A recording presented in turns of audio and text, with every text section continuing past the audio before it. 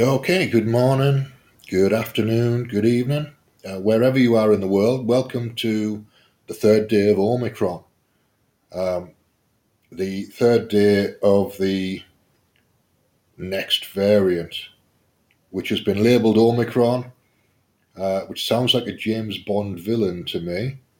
Everything sounds like a James Bond villain to me, though. So, sounds like that, or it's a marketing exercise. It's the B11 something something something, but Omicron is the marketing version of it. And I've got a little bit of John Campbell to play. About 25 minutes of John Campbell summarising what we know so far. And he's coming from a medical background, so not an anti-vaxxer under any circumstances, but he's very capable of thinking for himself, which is why I like what he has to say some of the time. And I'd like to play that for you now. So this is the John Campbell channel on YouTube, and the video is called Omicron Objectivity. The day of Omicron. A lot of concern expressed about this Omicron variant. Let's try and get to some objectivity about this. Now, I've got a lot of information about it. I think I've summarised what we know so far.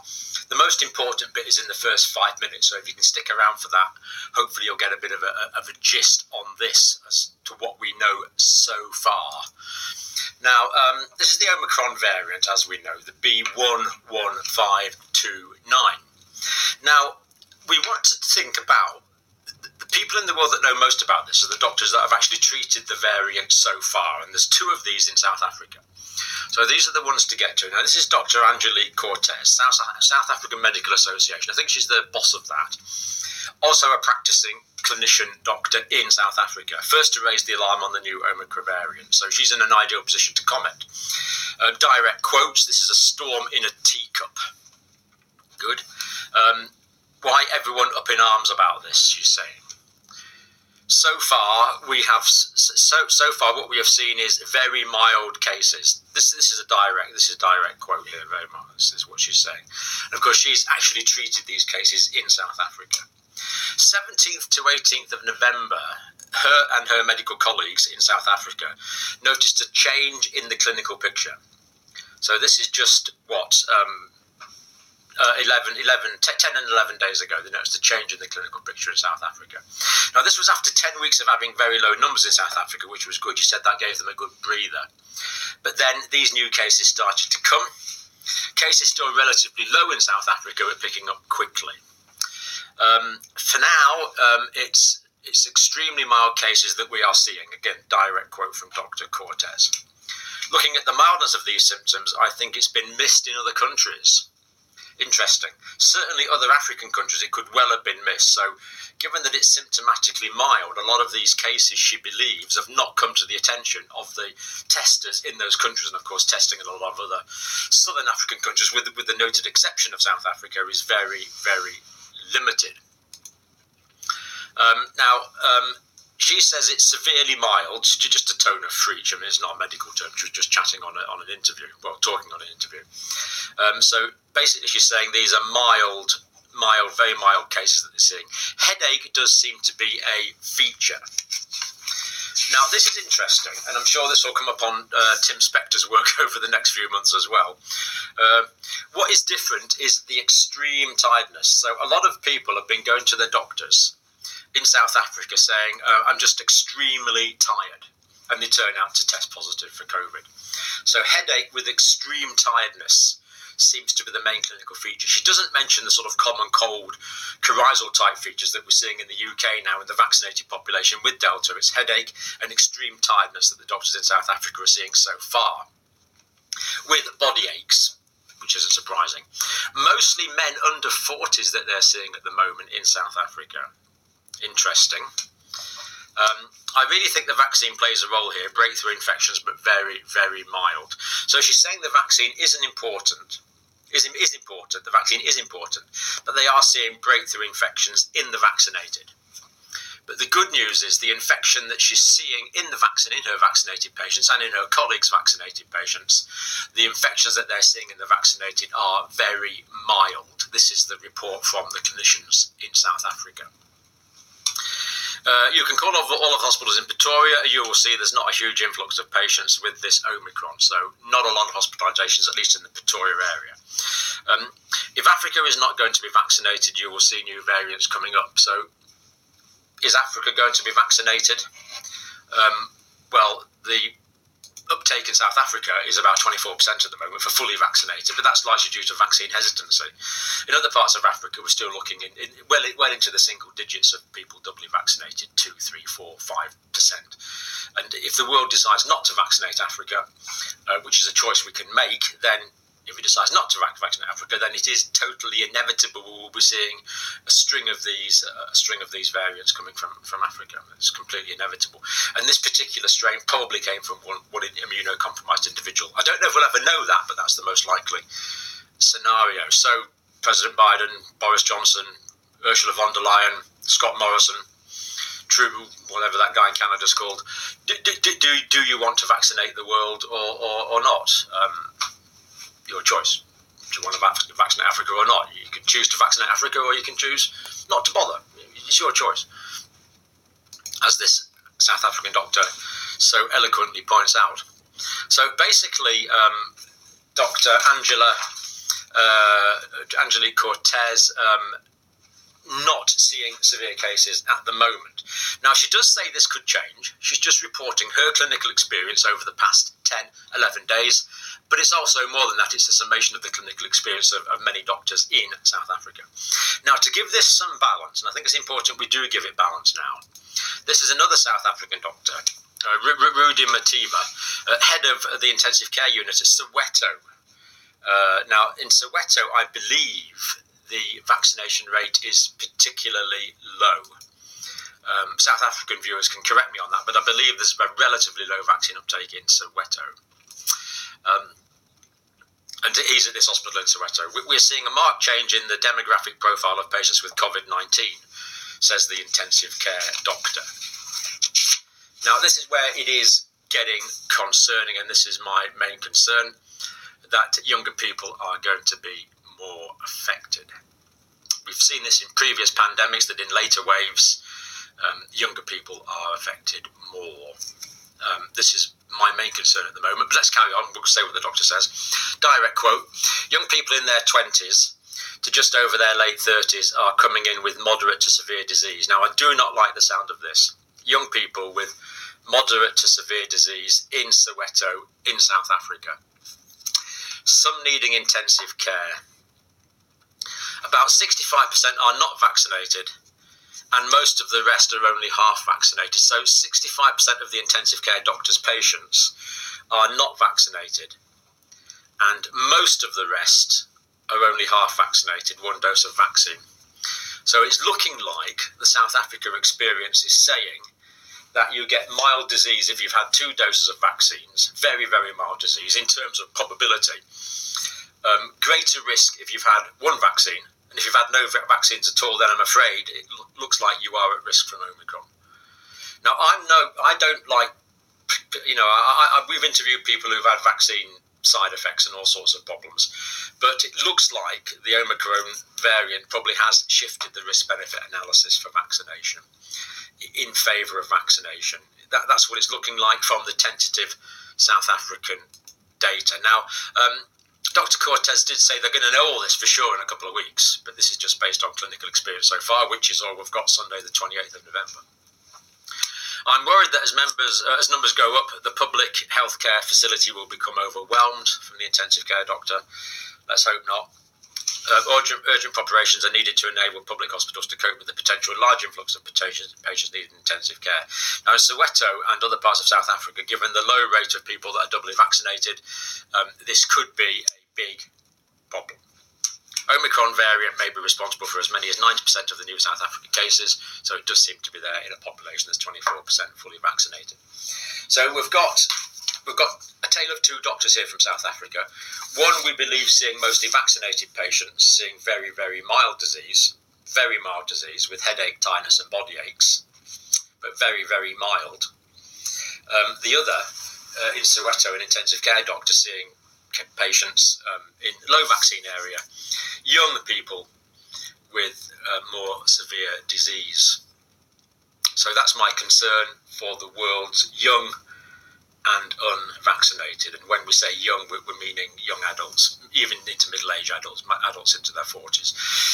So that's the concern. So that was the most important thing. But going on, Omicron variant, 50 mutations overall, 32 mutations on the spike protein, 10 on the receptor binding domain, which we've looked at before, that actually binds into the ACE2 receptors in your cells. Now, the Delta variant, by contrast, had 2 mutations in the receptor binding domain. So it's quite a big difference. Now, this is me talking here, presumed high viral load. I'm assuming you get a high viral load with this because of the increased infectivity. So if you've got increased infectivity, you've probably got increased affinity for the spike protein for the receptor binding domain. The receptor binding domain for the host cell? It fits in better. It's a better grip, or you've got a high viral load. So I'm presuming this has a high viral load, but we don't know that yet. Now, Professor Ravi Gupta, University of Cambridge. Beta, which of course was the original South Africa variant, was all immune escape and nothing else. So we're worried about it causing immune escape from people that have been infected and from the vaccines. Delta had infectivity and modest immune escape. This has the potential. This potentially has both to high degrees. So it's got potentially the worst characteristics of both. So again, to bring more balance, the theoretical reasons why it could be bad because it could have immune escape and high infectivity. And of course, the reason that the world didn't get a beta pandemic was because the Delta variant outcompeted it. So the Delta variant actually did us a favour in getting rid of the beta.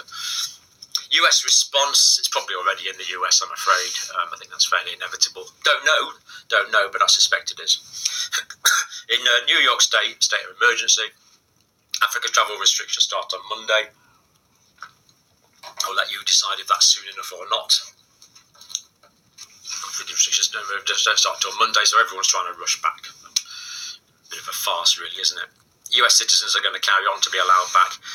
Separate matter, Transport Security Agency, 2.3 million people travel for Thanksgiving on Wednesday. But of course, this would likely result in an increase in numbers from Delta. Perhaps Omicron, if it is in the States, which it probably is probably not there in high numbers yet. Because I think the balance of probability is that this did arise in Africa. I think that's the overwhelming balance of judgment at the moment. Going on, Germany, 2 cases of Omicron confirmed in Munich. Enter Munich airport on the 24th of November, I'm afraid. Czech Republic confirms first Omicron case in a woman from Namibia. So again, the Africa connection. Italy, 1 Omicron infection coming from Mozambique. Israel has closed down the borders to non-Israelis and is taking drastic measures. And he's reintroducing tracking on mobile phones. I'm just hoping the Israelis don't know something that we don't. I suspect not that the current head of the state in Israel and the Israeli state has got a record of taking very severe measures against coronavirus, so it's probably just consistent with that. UK response, well, Brentwood in Essex, we've got a case. Nottingham, there's a case. These 2 cases are linked, apparently. We don't know how they're linked, but they're linked. We're grateful to the South Africans for their information and proactivity. Official thanks from the UK Prime Minister. And that is worth something. And that has to be mentioned, that South Africa has got very good surveillance, excellent transparency. If only all countries in the world had the same transparency as the South African science does. So congratulations, South Africa. They also have excellent data gathering facilities, so they will have definitive answers on this soon, within about 2 weeks, and I would predict that South Africa is going to be the first country in the world to give definitive information on how much more transmissible, how much more pathogenic Omicron is. That's where the information is going to come from, first of all. So they're really on top of this, and it's quite impressive. Prime Minister Boris Johnson said it spreads rapidly, can be spread between people who are both doubly vaccinated. So there you go. If you have it and you're doubly vaccinated and I don't have it and I'm doubly vaccinated, you can give it to me. It's that simple. It's going to spread amongst the doubly vaccinated. Some immune escape, meaning the vaccines might be less effective, and people that have had natural infection may be less protected. We need to slow down the seeding. So the UK is being seeded, and it will inevitably grow. It seems to me quite inevitable, what I know already, that the Omicron is going to displace the Delta as the global pandemic. So I'm afraid it looks likely that I'm going to be exposed to Omicron. You're going to be exposed to Omicron. The question is when. We want to be as ready as possible. And remember, it's winter now. Let me just show you out my winter window. You can actually see it's snowing here. No ultraviolet B to speak of in the sun today. So I have increased my intake of